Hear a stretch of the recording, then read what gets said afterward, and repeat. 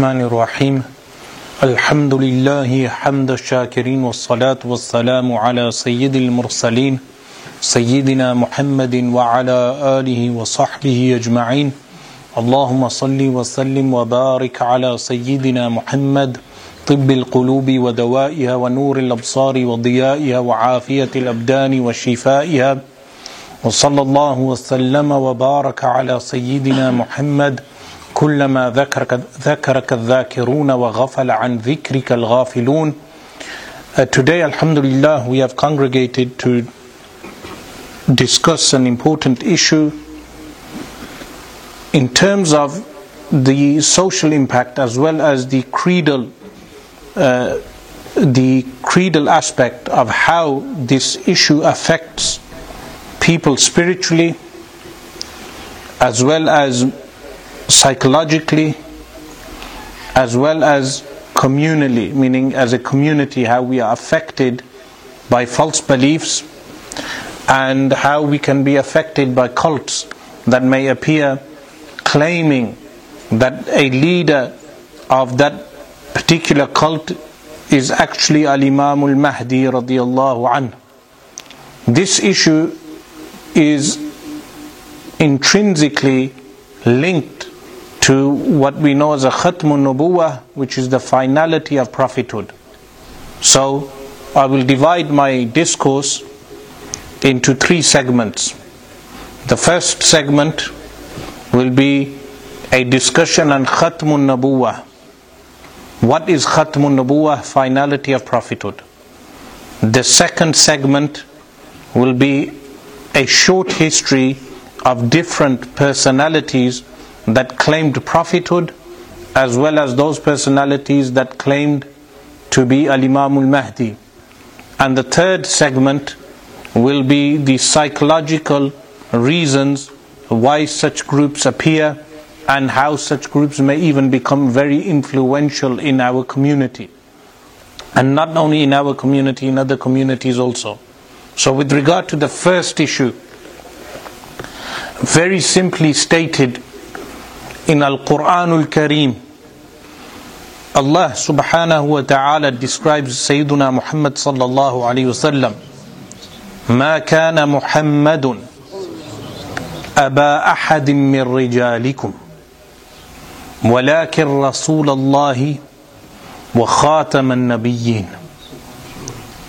That regarding Sayyiduna Muhammad sallallahu alayhi wa sallam, وَمَا كَانَ, and is not Muhammad sallallahu alayhi wa sallam the most praised one? The most praised one.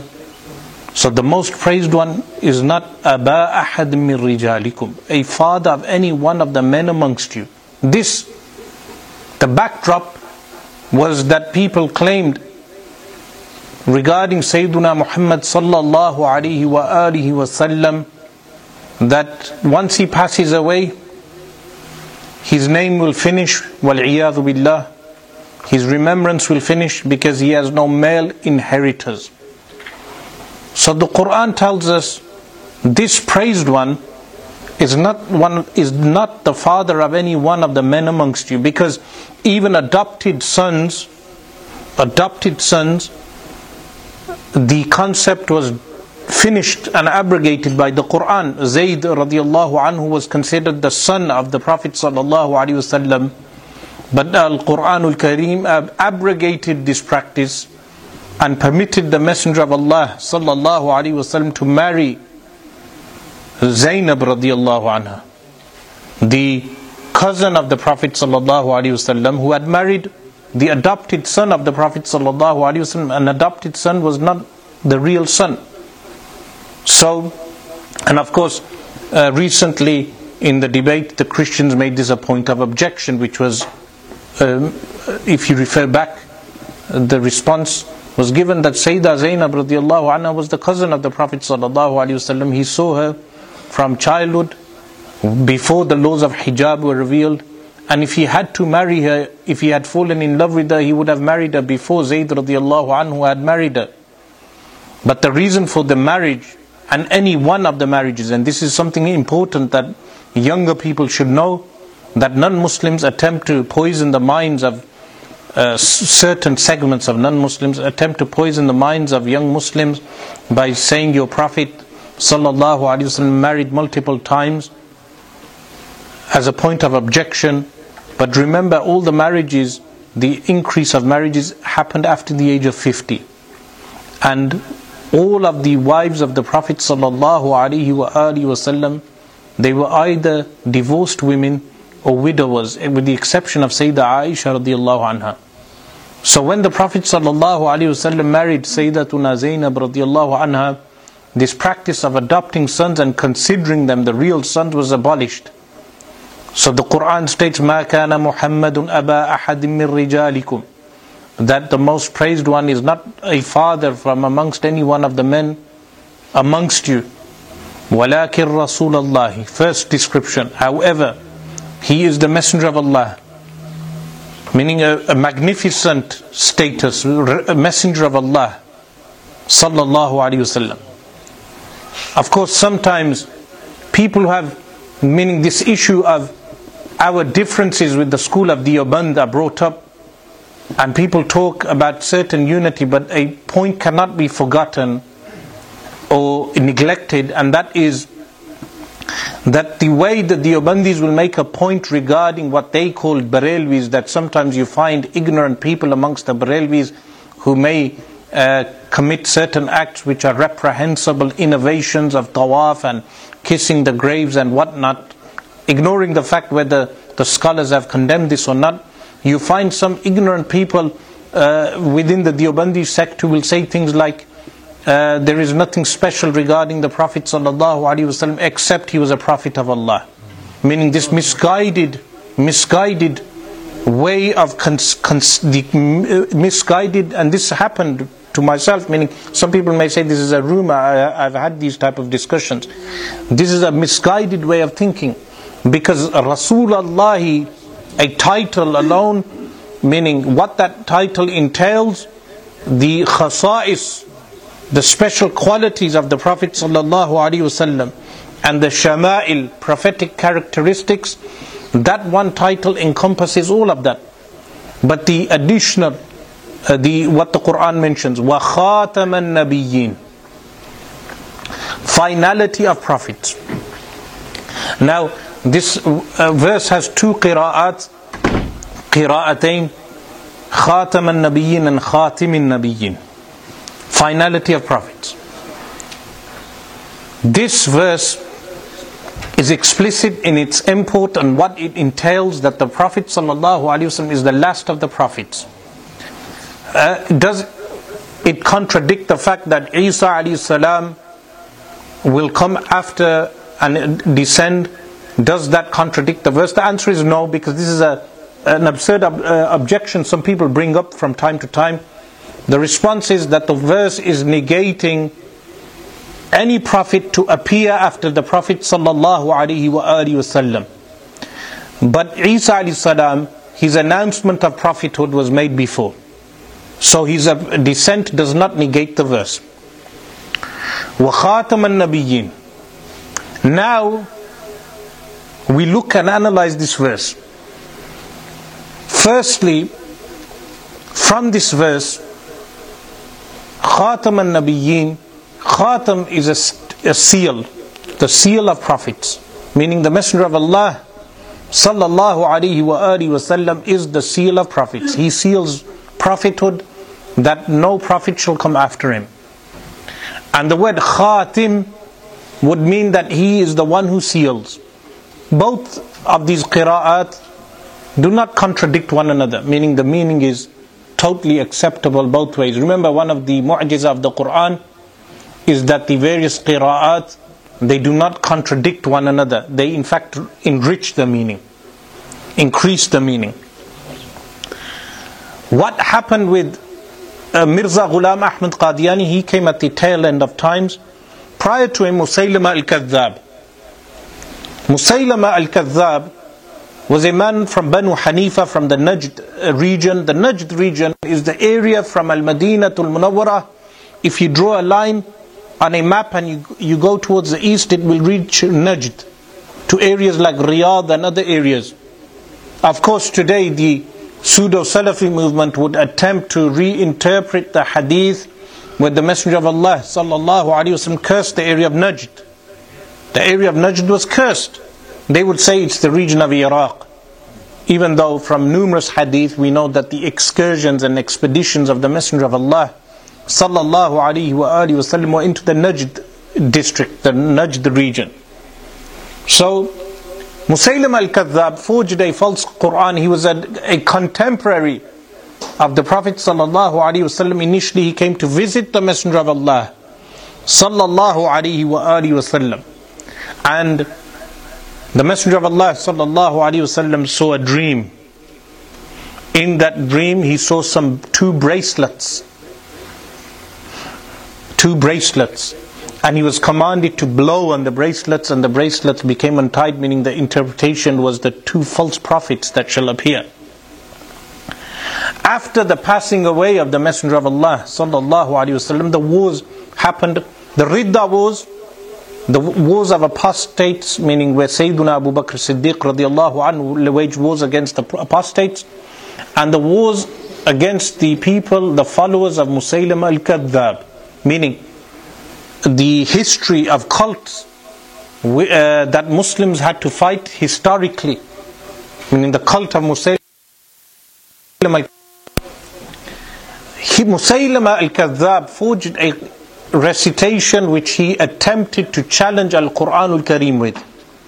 Now Al-Quran al-Kareem is a mu'jiza, a miracle that can never be counted. For instance, they were challenged, وَإِن كُنْتُمْ فِي رَيْبٍ مِّمَّا نَزَّلْنَا عَلَىٰ عَبْدِنَا فَأْتُوا بِسُورَةٍ مِّن مِثْلِهِ, that if you have any doubt regarding this Quran, then bring a chapter min mithlihi, something similar to the chapter, but also one of the meanings is someone similar to Sayyiduna Muhammad sallallahu alaihi wasallam.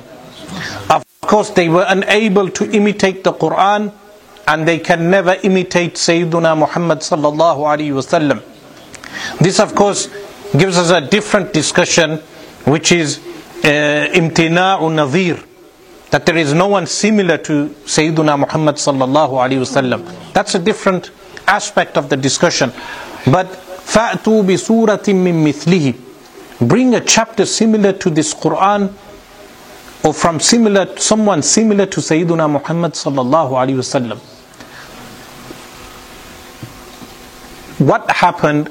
Initially 10 chapters similar to the chapters of Al-Quran al-Kareem, they were unable to counter. Then they were challenged to bring one chapter like the Quran, from the chapters of the Quran. The shortest chapter of Al-Quran al-Kareem, Inna a'ataynaka al-Kawthar. Everyone is familiar with this chapter. 3 verses. Someone may think, what is miraculous about Inna a'ataynaka al-Kawthar? 3 verses, 10 words. 3 verses, 10 words. 10 words with over 30 different meanings. Now I cannot expand those meanings now, but 10 words. All they had to do is, in English, if you get 10 words, you compose 10 words and you give something so eloquent. Meaning, imagine if someone like Shakespeare, in the time of Shakespeare, remember the King James version of the Bible was translated in the time of King James, who was a contemporary of Shakespeare, because Elizabeth I had just passed away and King James became the king, ascended to the throne. The most eloquent piece of literature in the English language, the King James version of the Bible.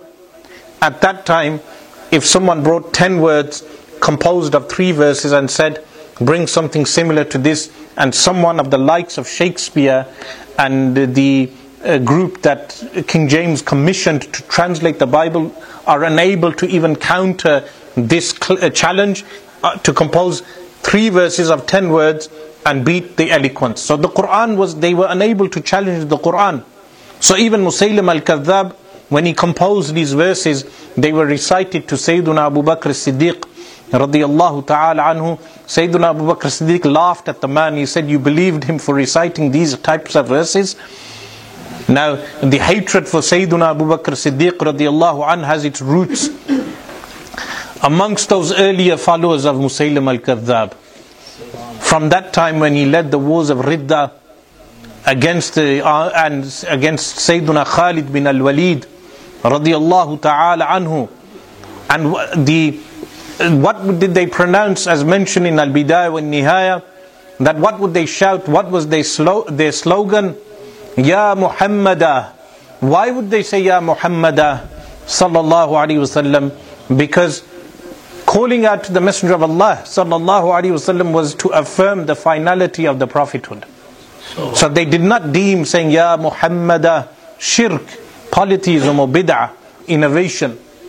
So the early roots of what became known as Ahl Sunnah wal Jama'ah was found in that period of time, that under the leadership of Abu Bakr Siddiq radiallahu ta'ala anhu, he fought the claimants, false claimants to prophethood.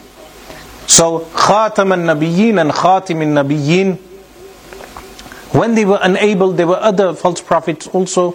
The Messenger of Allah sallallahu alaihi wasallam foretold that after his time, more than 27 in one narration, and in another narration 30, false claimants of prophethood shall appear. Meaning, what that means is, from the body of Muslims, a man will appear who was formerly a Muslim and then renegades from Islam and claims prophethood. So Musaylim al-Kadhdhab was a claimant to prophethood, even though he himself did not adopt Islam. But there were others who adopted Islam outwardly and then claimed prophethood, like Mukhtar al-Thaqafi. Mukhtar al-Thaqafi was a claimant to prophethood. Today there are people who have a shrine for Mukhtar al-Thaqafi in Iraq. They visit the shrine because they say he was a supporter of the Ahlul Bayt, the Ashraf, the progeny of the Prophet sallallahu alaihi wasallam. Now, even though if he was a supporter of the holy progeny of the Prophet sallallahu alaihi wasallam, initially he may have been a supporter, but later what he did was claim prophethood. This negates all that action.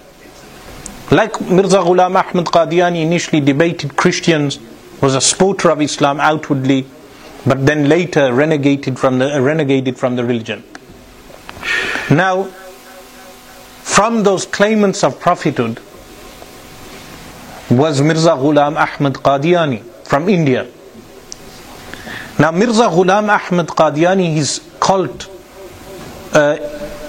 today is very influential even within Britain, and very influential within Pakistan also.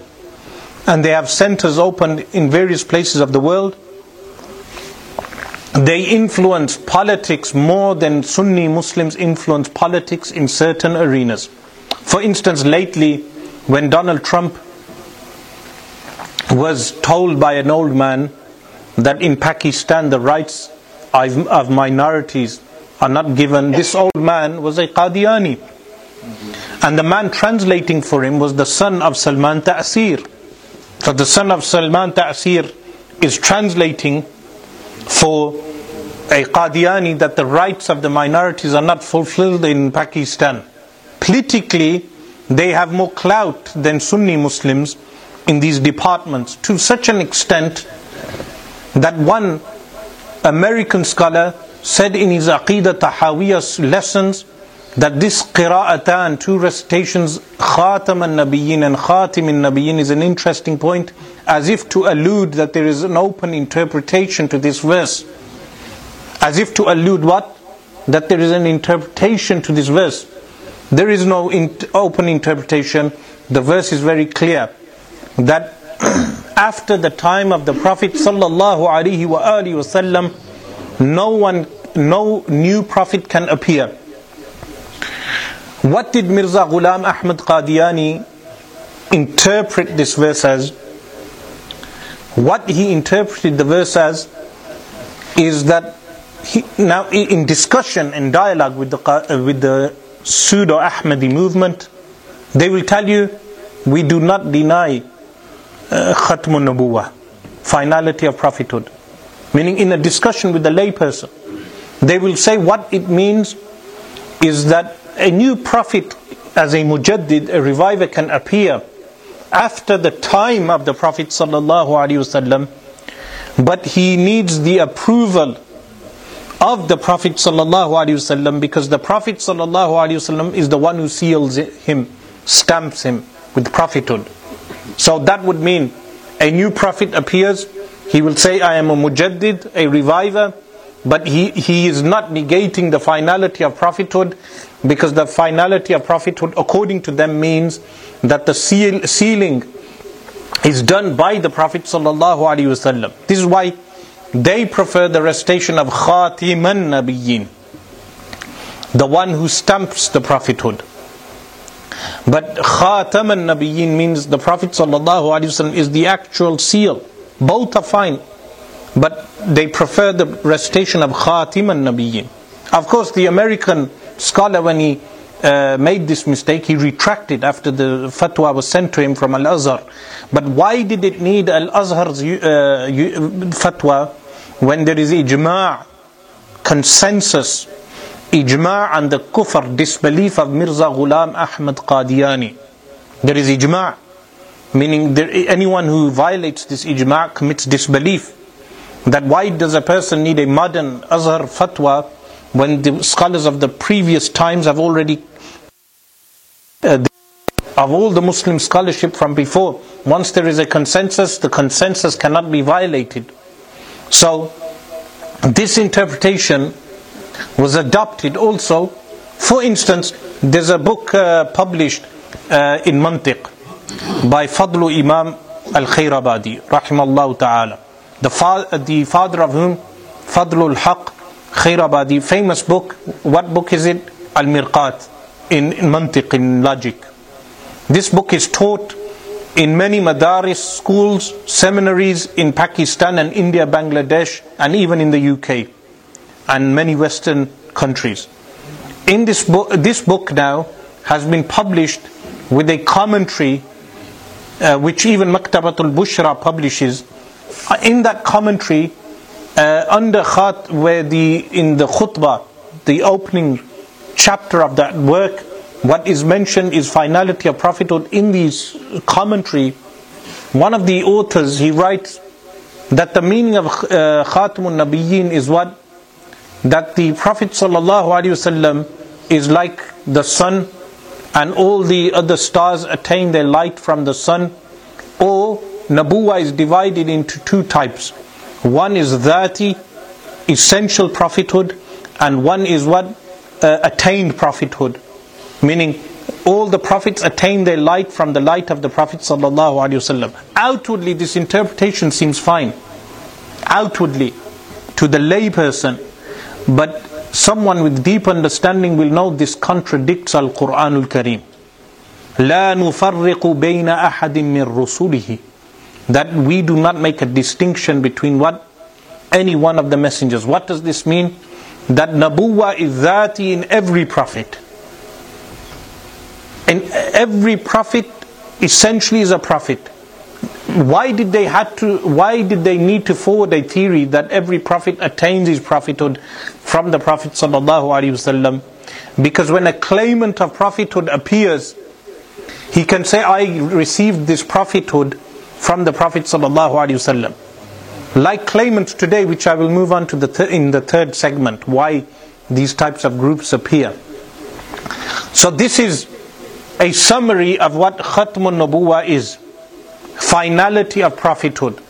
That there is no prophet after the Prophet ﷺ. It does not involve time in the sense that some people say, what I mean by this, they say, after the time of the Prophet ﷺ, these deviant people, they say, a prophet can appear. The answer is no. After the time of the Prophet ﷺ, no new prophet can appear.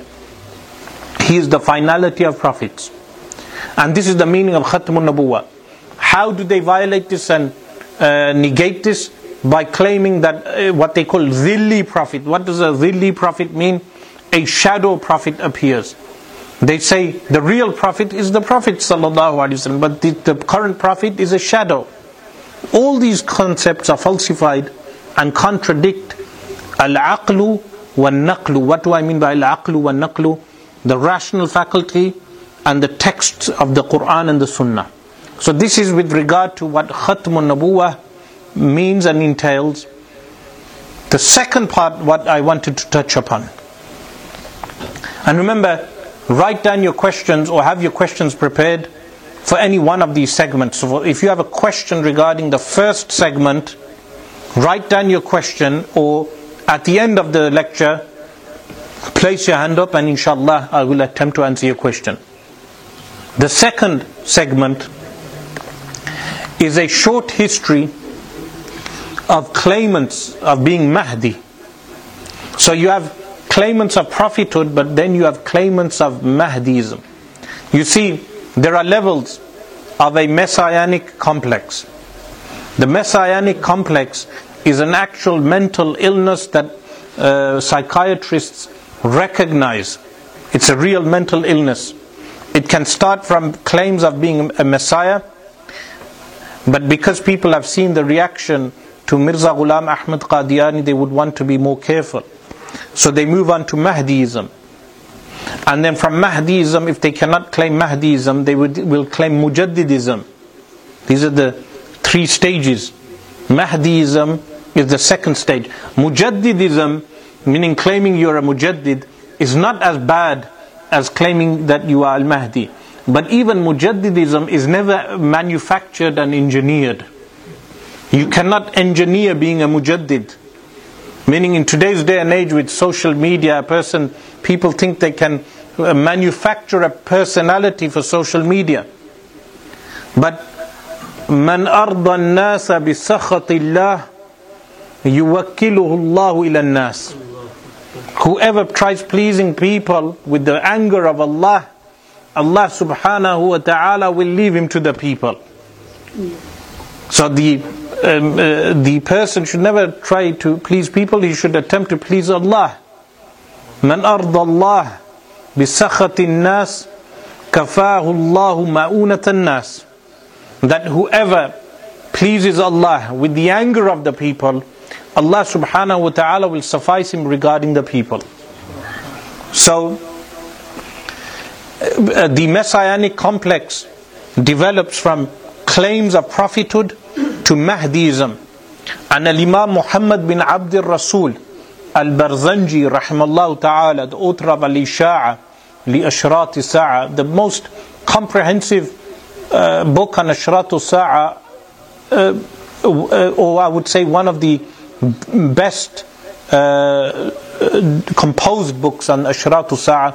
He mentioned some examples of a person from the Kurdish areas, a man from the Kurdish areas who had delusions of being Al-Mahdi. And then the Sultan, meaning in the Dawlatul Uthmaniyya, they brought him in, they questioned him, interrogated him, and then he repented. When he repented, some of the people said secretly he still believed he was Al-Mahdi. This can be psychotic illness in some cases, which has happened. There was a person here in Birmingham in 2004. He claimed to be Al-Mahdi, and then he went to Umrah.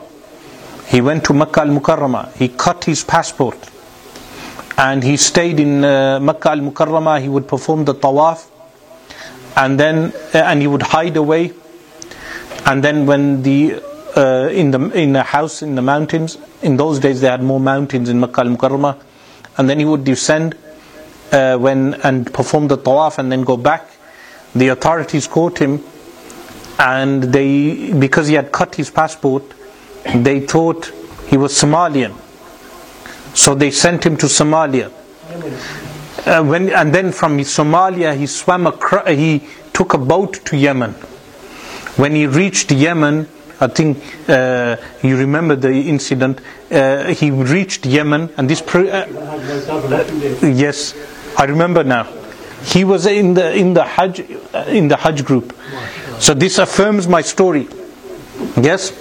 So, and he went to Yemen, and then in Yemen he was imprisoned by the Yemeni authorities, and then they found out he was British, So they issued a British passport and he came back. I think that fixed him slightly, because he never claimed to be Al-Mahdi after that. But the narcissistic personality disorder, NPD, which develops with people, especially if they reach fame or public recognition, waliyadu billah. So, the Al-Imam al-Barzanji mentions some claimants of being Al-Mahdi. But you must have heard of a book called Kanzul Ummal in Hadith. Kanzul Ummal in Hadith. The author is Al-Imam Al-Muttaqi Al-Hindi, rahimallahu ta'ala. This book was initially, the book was composed by Imam Jalaluddin Abdul Rahman As-Suyuti, who passed away in 911.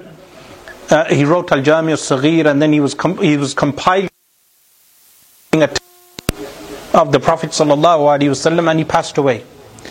Al-Imam Al-Muttaqi Al-Hindi came and he completed the work, and he named the work Kanzul Ummal. Initially he came from India, and in India he had a sheikh, a guide, a spiritual guide, who became misguided. The spiritual guide claimed to be Al-Mahdi and garnered a large following. Al-Imam Al-Muttaqi Al-Hindi left him, and this shows that a person should never blind follow even his spiritual guide. In creed, in aqaid, there is no blind faith. In creed, he left this spiritual guide and he migrated to Makkah Al-Mukarramah. In Makkah Al-Mukarramah he wrote a book in refutation of those who claim to be Al-Imam Al-Mahdi, the false claimants. So this is an old phenomenon, something that was known in previous times. What occurred more recently was with Gohar Shahi. Gohar Shahi, if you watch some of his early videos, he was a proponent of tasawwuf, of Sufism also. And he would claim that what you do is that you place the naqsh, the form of Allah, in your heart, you imprint it in your heart, and initially you do dhikrullah, remembrance of Allah subhanahu wa ta'ala. Then you even abandon the outward sharia initially, so the salah and other things. And then finally you even abandon dhikrullah with the tongue. So you have dhikrullah only inside of the heart. This was his initial claims of tasawwuf, of Sufism. A bit like this man in Pakistan, they have now, they have another one, La Thani Sarkar. Yes, meaning La Thani Sarkar. They have another one in Pakistan. He doesn't claim prophethood, but he claims a special status that there's La Thani for him, there's no second for him. These type of titles they take.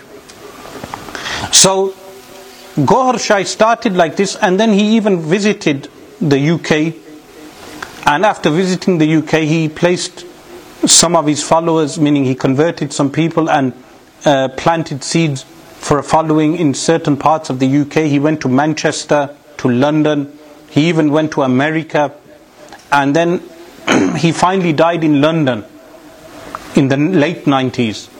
He died in London. Now, when he died, his followers said that he will be resurrected after so many days, after 40 days, and of course he was not resurrected. And since that day he has died. He still has some following on the internet, and this is a way of converting people by making them watch these type of videos in order to convert them. Now this was Al-Mahdi claimant, a Mahdi claimant, and he made additional claims also, but initially he was a Mahdi claimant. They even claimed that his face, the figure of his face, is on the moon, and what they would do is A4 sheets of paper, they would print out pictures of the moon, and there was some colouring on the moon, meaning dark colouring, and they would say this is the face of Gohar Shahi on the moon, and likewise on Al-Hajar Al-Aswad, on the black stone, they said the form of his face is on Al-Hajar Al-Aswad, the black stone. Of course these were claims that they made without any foundations. So how would a person, a common Muslim, be able to make a distinction? Firstly, I've mentioned in sufficient detail how to make a distinction between the finality of prophethood and those false claimants of prophethood. But how does one make a distinction between claimants of Mahdism and the real Al-Imam al-Mahdi? And this is something very important, because there are even people in certain Sufi cults that privately they may say that their Shaykh and guide is the Mahdi, or potentially the Mahdi, or his son is the Mahdi. And I've heard these things from some of them, where they will point out a particular Shaykh al-Tariqa, a Shaykh guide of a Sufi order, and they will say this Shaykh is potentially Al-Mahdi, or they will say his son or his progeny will potentially be Al-Mahdi. How does one safeguard himself from this? The way of safeguarding, third segment, is by knowing that the real Mahdi, Al-Imam al-Mahdi, whose name shall be Muhammad bin Abdullah radiyallahu anhu, firstly, he will not be a manufactured entity. He shall appear when Allah subhanahu wa ta'ala wills, organically, in a sense, in a series of events, that shall occur. But one of those events that shall occur before his appearance is that the Euphrates river shall dry before his appearance. And this is mentioned by Imam Muhammad bin Abdi Rasul al-Barzanji. This falsifies the claims of those who every year make predictions that Al-Imam al-Mahdi shall appear this year, or he shall appear in the Hajj. This is a false claim, because the year and the time when Al-Imam al-Mahdi radiyallahu anhu shall appear, firstly the Euphrates river prior to his appearance shall dry, and once it dries, a great war shall ensue. I have covered this in great detail in other lectures.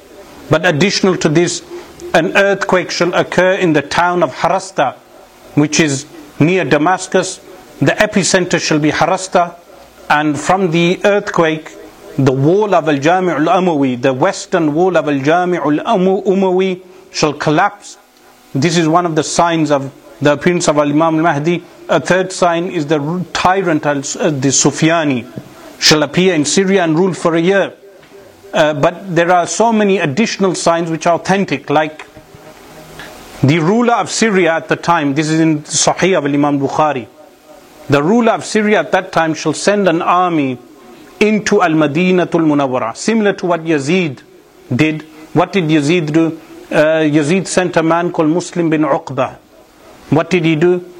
He went into Al-Harra, Al-Sharqiyya, the eastern part, and he killed thousands and raped hundreds of women, meaning the army raped and pillaged, and 700 Sahaba were killed. The Messenger of Allah sallallahu alaihi wasallam said, "Man akhafa ahl al-Madinah," whoever places terror inside of the people of Al-Madinatul Munawwara, Allah subhanahu wa ta'ala shall make him melt, meaning with the punishment, like salt melts in water. So this event shall occur again at the hands of the ruler of Syria at that time. An army shall go into Al-Madinatul Munawwara. When they come out of Al-Madinatul Munawwara, they shall reach an area, a quicksand area. There are quicksands near Al-Madinatul Munawwara. They will be attempting to reach Makkah al-Mukarramah. But Allah subhanahu wa ta'ala shall will that the quicksand swallows them up. And once they are swallowed, Nu'aym bin Hammad in Al-Fitan mentions one messenger shall go back to Al-Mahdi to inform him that their army was swallowed, and one messenger shall go to Sufyani to inform him that the army was swallowed. This is a clear sign of Al-Imam al-Mahdi. An additional sign to that is that a caller shall call out, and this is mentioned in the Musannaf of Ibn Abi Shaybah, that a caller shall call out the name of, shall call out his name. Of course, there are other signs that he shall be from the Ashraf, from the progeny of the Prophet sallallahu alaihi wasallam, from the lineage of Sayyidah Fatima radiyallahu anha. So, if a person is familiar with these signs, they can never be convinced by a claimant like Gohar Shahi or Mirza Ghulam Ahmad Qadiyani. Now, what Mirza Ghulam did, when these hadith narrations were presented, one narration states that Isa bin Maryam alayhim as-salam shall descend in the eastern minaret of Damascus, the white eastern minaret. If Al-Jami' al-Umawi has a white minaret, that white minaret is the minaret in which Al-Imam Abu Hamid al-Ghazali rahimahullah ta'ala wrote some parts of Ihya Ulumuddin. That minaret, many scholars say, is the minaret at which Isa alayhi salam shall descend. It is in the eastern part of Damascus. So what did Mirza Ghulam Ahmad say regarding this? He said eastern part of Damascus means the east of Damascus. If you draw a line east from Damascus, you reach India, and you reach Punjab, and you reach Qadian. So this was the distortion he did. And then what did he do? He had a minaret constructed in Qadian. Today, if you go onto YouTube and you watch their videos, you will find that they have a minaret constructed in the village of Qadian. And they are protected, by the way. The Qadiani sect is protected by the Israeli government. They are protected by the Indian government. They are not protected as a minority, they are protected as a political tool. So when Mahdi went to Israel, occupied Palestine, the first Indian president to do so. When he went, the delegation, the representative of the Muslims, according to them, was whom? No less than an adherent of the Qadiyani faith. I mean what they call the Ahmadiyya movement. Why? Because the Babi faith, there's another false religion called the Babis, they are protected by the Israeli occupiers. Likewise the Qadiyaniya, in order to undermine mainstream Muslims. So these were the types of distortions Mirza Ghulam Ahmad made to the text. But this moves me to the third segment of my lecture. The third segment of my lecture is something which I studied for nearly a decade now. What is that? Why are people convinced by such claims? Meaning, after knowing rational and textual proofs, how can a person be convinced? There are obvious reasons like money, that some people, their faith can be bought out. So money is offered and they adopt a faith. Like many people do, what they do is when they want a British visa or a passport, they say we were victimized in Pakistan for being Qadiani. They adopt the Ahmadi religion, so-called Ahmadi religion, Qadiani religion, and when they adopt this, they abandon their religion for a worldly gain. These are obvious reasons. So this means people have a weak faith. But there is also the aspect which is overlooked, especially by Sufi circles, is the aspect of cult mind control. Now some people, they will say this thing regarding cult mind control, it is the domain of non-Muslim psychiatrists and therefore has no basis in Islam. The answer is this is false. Firstly, Islam placed so many principles of psychiatry. For instance, Ibn Sina, or I would say Muslims placed so many principles of psychiatry. Ibn Sina, if you read his works on psychology, there is an incident that occurred with him that a certain prince thought he was a goat. A mental illness. This happens, it's a mental health issue. There was a man I heard of who thought he was a tiger. Children may laugh at this, but it has serious consequences on the family and whatnot. When the young man thought he was a goat, Ibn Sina brought cabbage and lettuce, and so much lettuce that he made the young man eat lettuce and eat lettuce until he was cured. Meaning he had a method in tackling that psychological problem. The claimant of Mahdiism, or the claimant of prophethood, and in some cases the claimant of being a mujaddid, and even in other cases even some less honorific title, will always suffer from some form of megalomania, a psychosis a problem in which the person may have charisma, and that charisma affects the followers. When that charisma affects the followers then will close their mind to any criticism of the leader. For instance, recently in my debate, my own students criticized me for certain things. Does this mean I ostracize my students? Meaning, when in the debate there were certain points they may have disagreed with, even on the online comments, my own direct students were saying this was wrong, Sheikh was wrong to do this or say this. Is this permissible in Islam? If the Sheikh is wrong, he is wrong. Why? Because the source of guidance is what? Quran and Sunnah and Ijma'. Quran, Sunnah, Ijma'. Meaning the Wahhabis will say Quran and Sunnah. What makes the difference with us? Ijma'. Quran, Sunnah and Ijma'. And then also Aql. Also Aql, the intellect. So if my students object to me, I say Ahlan wa Sahlan. Welcome. Why? You can correct me with Quran, you can correct me with Sunnah, and you can correct me with Ijma', and you can correct me with Aql. Why? Because people like us are what? Not ma'asoom. We have sins. We have weaknesses. So in fact, I would encourage students to rectify me firstly in private. And if I do not change, then refute me in public. Alhamdulillah, that Allah subhanahu wa ta'ala has placed someone around you who can rectify you. Yes?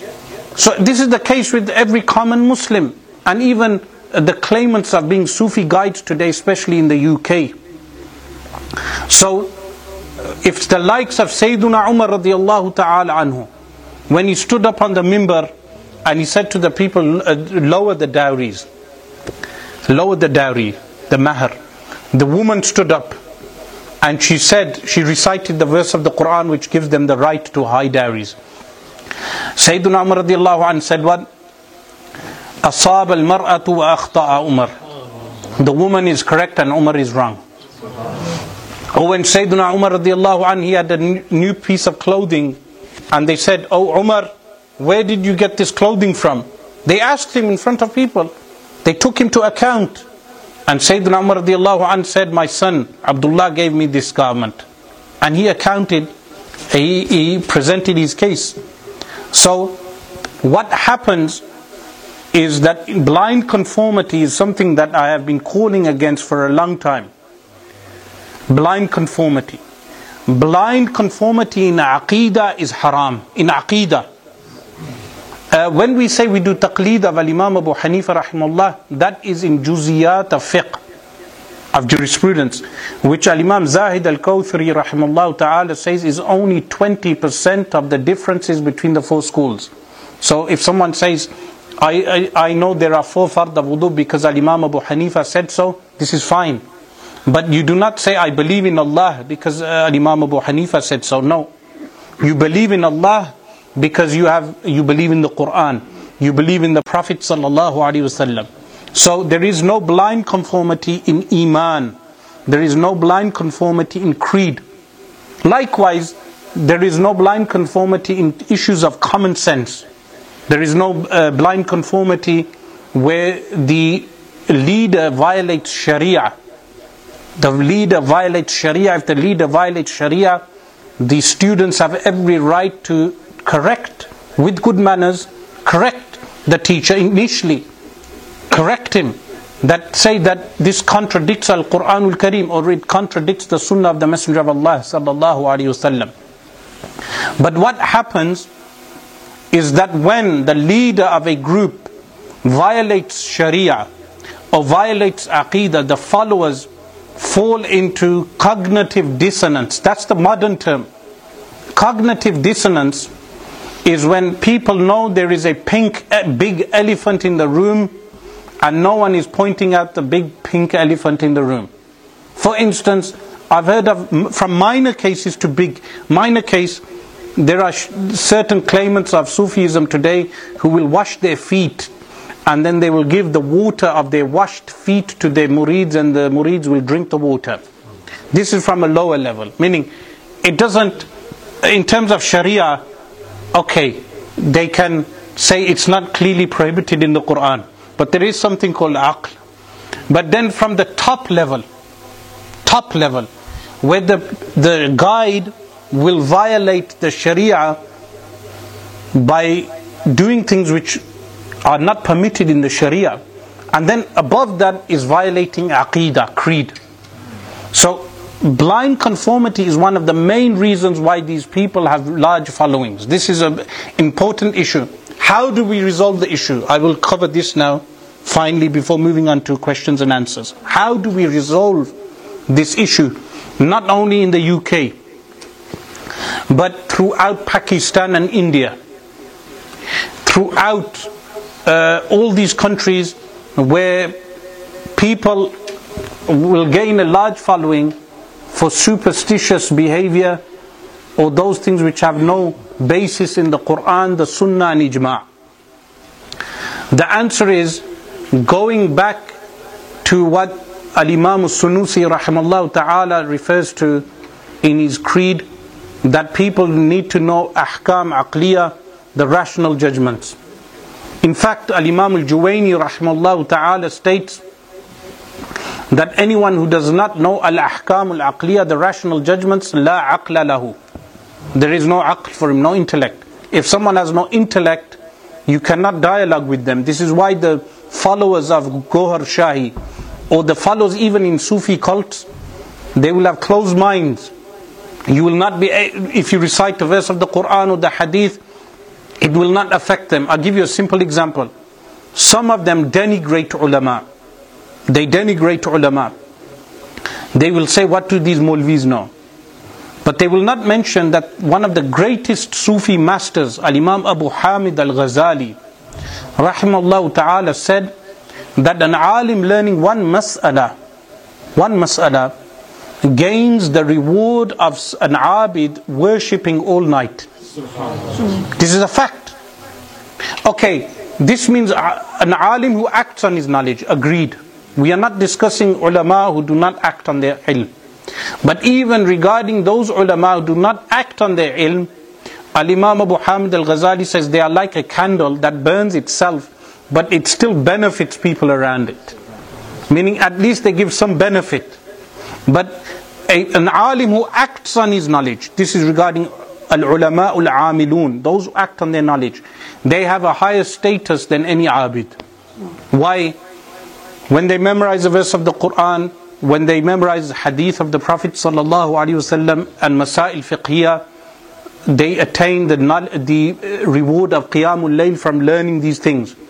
When they fall asleep, the sleep of an alim who acts on his knowledge is that the reward is written down for them. So this is the status of knowledge. But what do the followers in these groups do? They denigrate knowledge. So they will say knowledge makes you arrogant. Knowledge does not make you arrogant. If someone becomes arrogant, they become arrogant because of their own corrupt soul. Some of them will say that Shaitan was the most knowledgeable. This is incorrect. Shaitan was the biggest abid, but the biggest jahil. This is something people do not point out. He was not the biggest alim amongst the angels. He was the biggest abid. He would only worship the most. What shows that he wasn't an alim? When he said, Ana khairum minhu, I am better than him, this was a mistake in knowledge. Because Adam alayhi salam was made from clay. He was made from fire. Shaitan thought that fire ascends and clay goes downwards. So he used his mind, but he was a jahil, he was ignorant. Because clay, what happens when you place seeds in clay? Life comes out. What happens with fire? Fire burns everything. So clay had a superiority over fire. But because Shaitan was only an abid and not an alim, he was kicked out of paradise. But these misguided Sufi groups will tell you that no, the ulama, even Shaitan had ilm. But this is incorrect. Shaitan was the biggest abid, not the biggest alim. Additional to that, what does Shaykh Abdul Qadir al-Jilani, Quddisa Sirruhu al-Aziz, state? Darastu al-ilma hatta sirtu qutuba. I studied knowledge until I became a qutub. So a student of knowledge, if the hadith says the angels place out their wings underneath his feet, and the alim, the fish pray for him in the seas, why are they misguiding their followers and turning them away from the Quran and the Sunnah and the books of knowledge? Knowledge is the way that Al-Imam Shafi'i rahimahullah ta'ala, he was told by his teacher that knowledge is a light. Allah subhanahu wa ta'ala places that light not into the heart of a sinner, meaning the light of knowledge. So the closed-mindedness we find in certain groups is what leads to these type of people having a big following. If the people were educated and told that there is no blind conformity to one individual, this is why we always resort to ijma'. Because today, if wal-iyadhu billah, Allah safeguard us, but if I say something wrong and people who blindly follow what I am saying, then they will also be misguided. They should always resort back to ijma'. What did the ijma' of the ulama have? What did the ulama all agree upon? What was the consensus? Not resorting your religion to one man in this day and age. That your religion does not revolve around one man in this day and age. You cannot blindly follow one individual.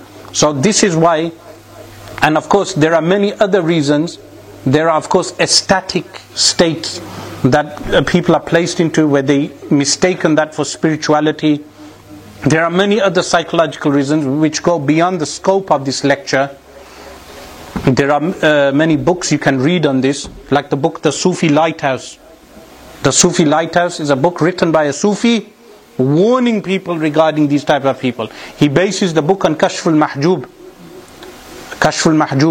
So these are the reasons why people end up becoming misguided. One of the many reasons. We ask Allah subhanahu wa ta'ala to safeguard us from tribulations, the fitan, ma zahara minha wa ma batan, what has appeared and what is hidden. And He keeps us on the aqidah, the belief of Ahl Sunnah wal Jama'ah. And He safeguards us from charlatans. Whether those charlatans are people, someone was telling me today that they joined a group that would read Dalailul Khairat to such an extent, then the leader convinced the people in the group to sell their homes. When they sell their homes, to give the money to him. From this low level to a high level of the charlatans like Mirza Ghulam Ahmad and Gohar Shahi, the only way you can safeguard yourself is by teaching your children Quran, Sunnah, the books of the ulama, the books of the fuqaha, the Hanafi school, the Shafi'i school, the Hanbali school, the Maliki school, the Ash'ari and Maturidi creed. Teaching them correct creed. By learning the books of knowledge, we can safeguard our children, and telling them that there is no blind conformity in iman, in faith. There is no blind conformity. Blind conformity to living individuals. We follow Sayyiduna Muhammad sallallahu alaihi wasallam and not the people who are living today individually. We follow the consensus of the ummah. And if someone slips up, your teacher slips up, then politely correct him in private. And inshallah, if he is sincere, he will retract. Meaning, if he makes a mistake, point out his mistake from Quran, Sunnah, Ijma'. The teacher should never say to the student that, who are you to correct me? This should never be said.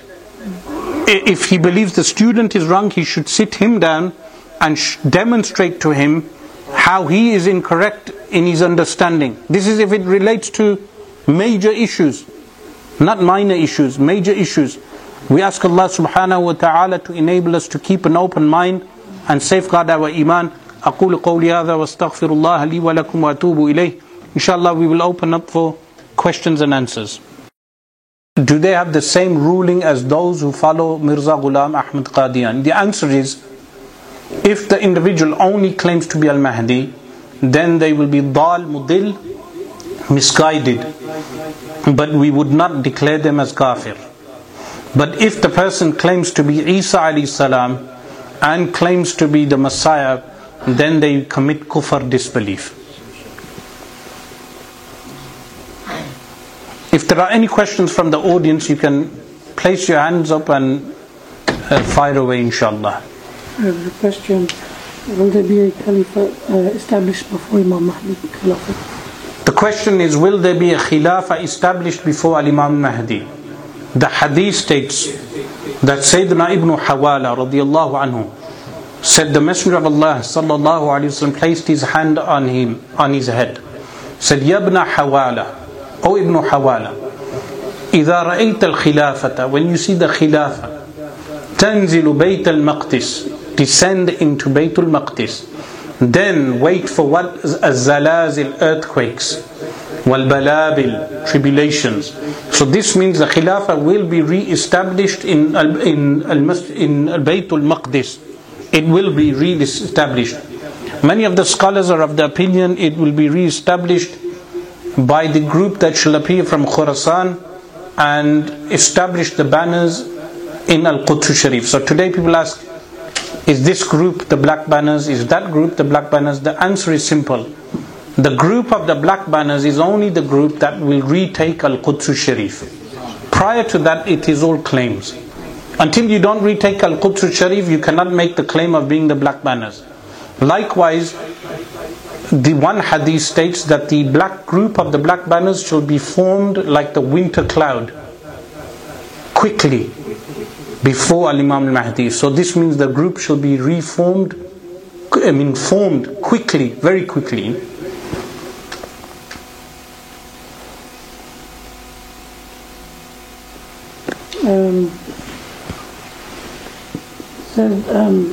I heard a few scholars say that the beginning of the major signs of Imam Mahdi is that a fitna will occur in Sham that will begin with the playing of boys, and that some Syrian scholars as a fitna, as a graffiti and a lot of it.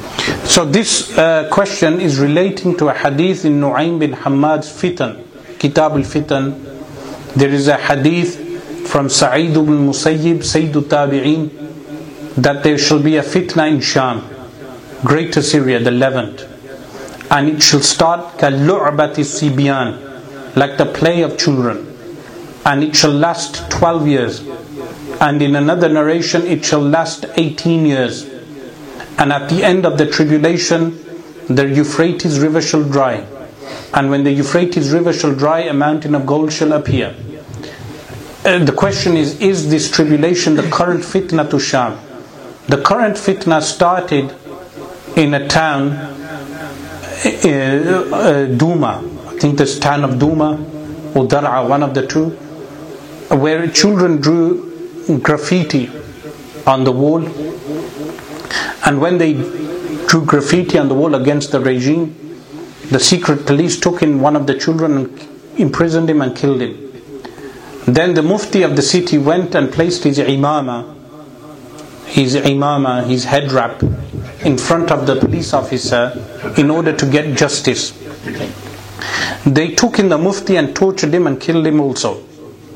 Then the protests started. So the scholars say Lu'batu Sibyan, playing of the children, is the graffiti on the wall. Those scholars who take this position say that the current fitna in Sham is that fitna, because the hadith states when it stops in one place, it shall reignite in another place, which is happening, meaning it was stopping and now Turkey entered Syria. So they say this fitna shall carry on for 12 years or 18 years. Now if it is 12 years, then by the year 2022 or 23, the Euphrates river shall dry. And if it is 18 years, then 29 or 30, the Euphrates river shall dry. But what should be our stance regarding this? Our stance should be that when the sign occurs, there shall be no doubt that the sign has occurred. In the meantime, we just increase in ibadah and avoid sins. Increase in worship and avoid sins. The sign can happen 50 years from now. It can happen 100 years from now. It can happen 500 years from now. But the mawqif, the stance of the believer is when tribulations occur, which many are occurring, so many are occurring, which I have covered extensively in my end of times lectures, that the believer increases his iman and strengthens his iman and increases his worship. So in this area, for instance, the young people start praying in Fajr Salah here in the masjid. So, how many of you are local? Place your hands up if you are local. The local people, make intention, inshallah, that you will start praying at least, which prayer? Fajr prayer. Say inshallah. Yes, this is how you prepare for the tribulations. Is Imam Mahdi Arab or non-Arab? Al-Imam al-Mahdi radiallahu anhu will be from Ahlul Medina, will be an Arab. So some people, they think he will be a Turk or an Indian. This is incorrect. He should be an Arab born in Al-Madinatul Munawwara, from the Ashraf. So technically, all Sayyids are Arabs. Technically, all Sayyids are Arabs.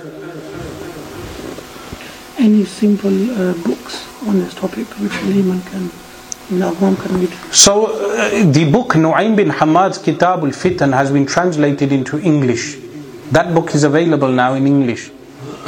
Also Ibn Kathir's work is a good book, but the problem with the book is that there is no detail and commentary. There is no detail and commentary. The best book to get then is Al-Imam Yusuf al-Nabahani's small book, which was translated by a Sayyid Arfan Shah. He's a Sayyid from up north. He translated Al-Imam Yusuf al-Nabahani's book, The Signs Before the End of Times. This book is available, commonly available. How do you buy the book? Go on Google and type the name and you'll find the book. People even ask questions like, how do we buy the book? You go on Amazon, you'll find the book.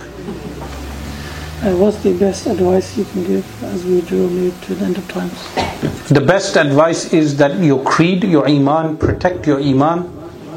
Do not change your creed to stick to the creed of Ahl Sunnah wal Jama'ah.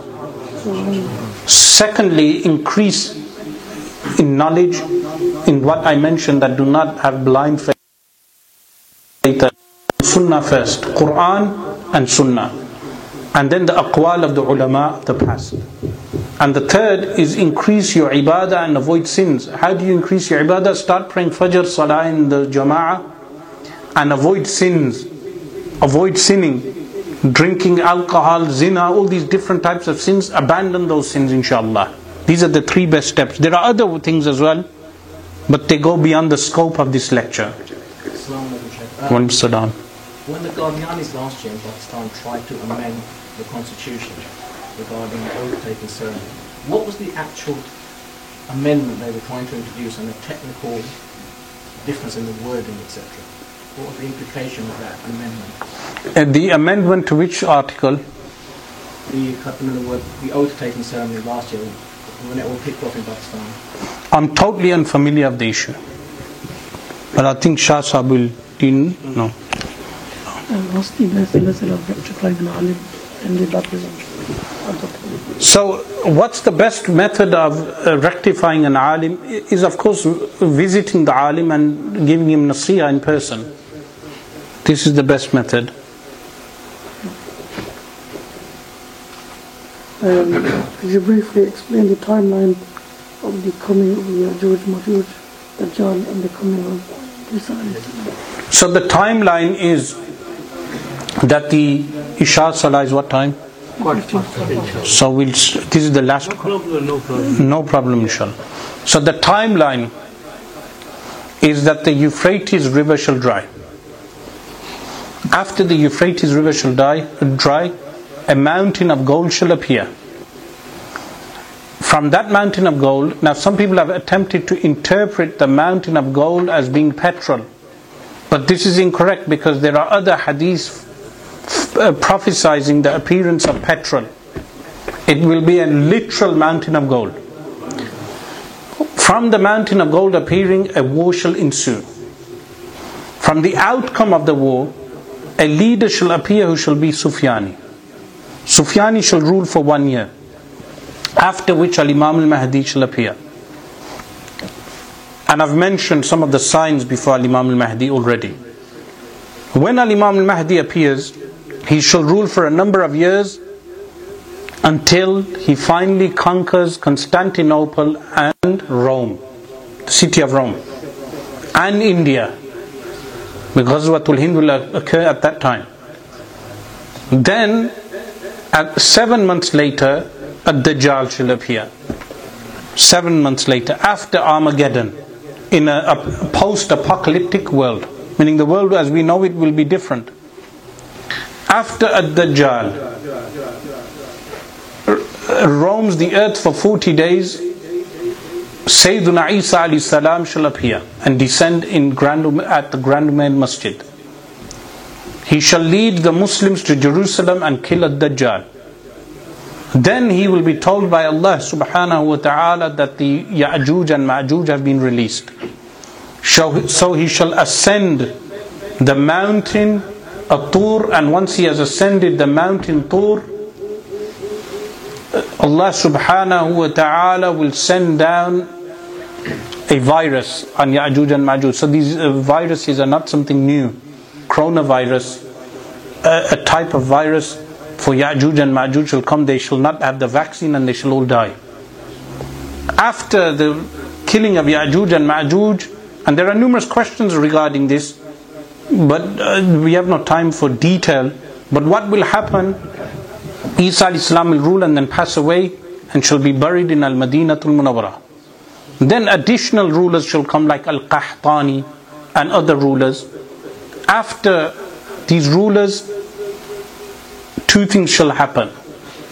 One is that Allah subhanahu wa ta'ala shall make the sun rise from the west. The night before that event occurs, this will be the last night for repentance, for tawbah. People should repent before that. If they do not, then their repentance after that night shall never be accepted. Then Allah subhanahu wa ta'ala shall release Dabatul Ard, a creature that shall stamp the foreheads of the believers and the disbelievers. Then the heads of the believers shall be, the forehead shall be stamped, and the disbeliever, the nose shall be stamped. And then after Dabatul Ard, Allah subhanahu wa ta'ala shall send a wind that will take the souls of all the believers. After which will occur Yawmul Qiyamah. So this is the tartib of the order of events. Give Shah Sahib. Assalamu alaikum. Salam. Do you know when Imam Mahdi radiallahu anhu appears? What should the believers living in the UK, what should they do? Firstly, until the sign of the Euphrates does not occur, everyone remain where you are. Yes, in the UK we have freedom of religion, we have great rights in this country, we can practice our religion. Currently the state of the Muslim world is such that if you dress the way you are dressed, in some parts of the Muslim world they would arrest you. Yes. Likewise, if you are attending majalis like this, they would arrest you. But we have great freedom here, so you remain in the UK. Once the Euphrates River dries, the wars will be so immense that if we survive after that, then you can come and ask me the question.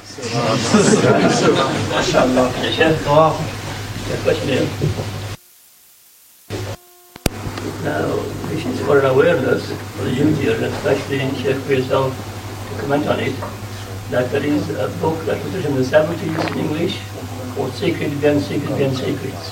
Should that come across it, please get hold of it.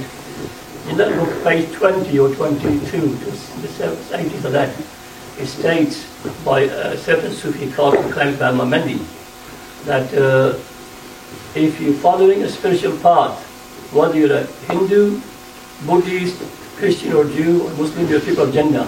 Said on page 20 or 22, Secrets Beyond Secrets. Secrets. That's number one. Same book states that the year 2000 shall not come to pass. This was written in the 70s. The 2000 was far away, 30 years from then. That Muhammad will be on the earth. And then there's a lot of other discrepancies. So if you can please read that book, because these cults and Sufi groups, we are letting them in our masajis, our big mosques of Sunni people, to penetrate our youth and misguide them to a bridge of Imam money. So I'm sure you know what I'm talking about. Remember, after Bi'athatul Nabi sallallahu alaihi wasallam, sending of the Messenger of Allah sallallahu alaihi wasallam, any other religion that claims that it is untruth is falsehood. Meaning, Allah subhanahu wa ta'ala says, إِنَّ الَّذِينَ كَفَرُوا مِنْ أَهْلِ الْكِتَابِ وَالْمُشْرِكِينَ. And surely those who disbelieve from who? Ahlul Kitab and polytheists. Meaning kuffar are two groups. Mushrikeen and Ahlul Kitab. The only religion is religion of Islam. How do we know the distinction? The belief in Sayyiduna Muhammad sallallahu alaihi wasallam. Inshallah we will close now for dua and then adhan inshallah.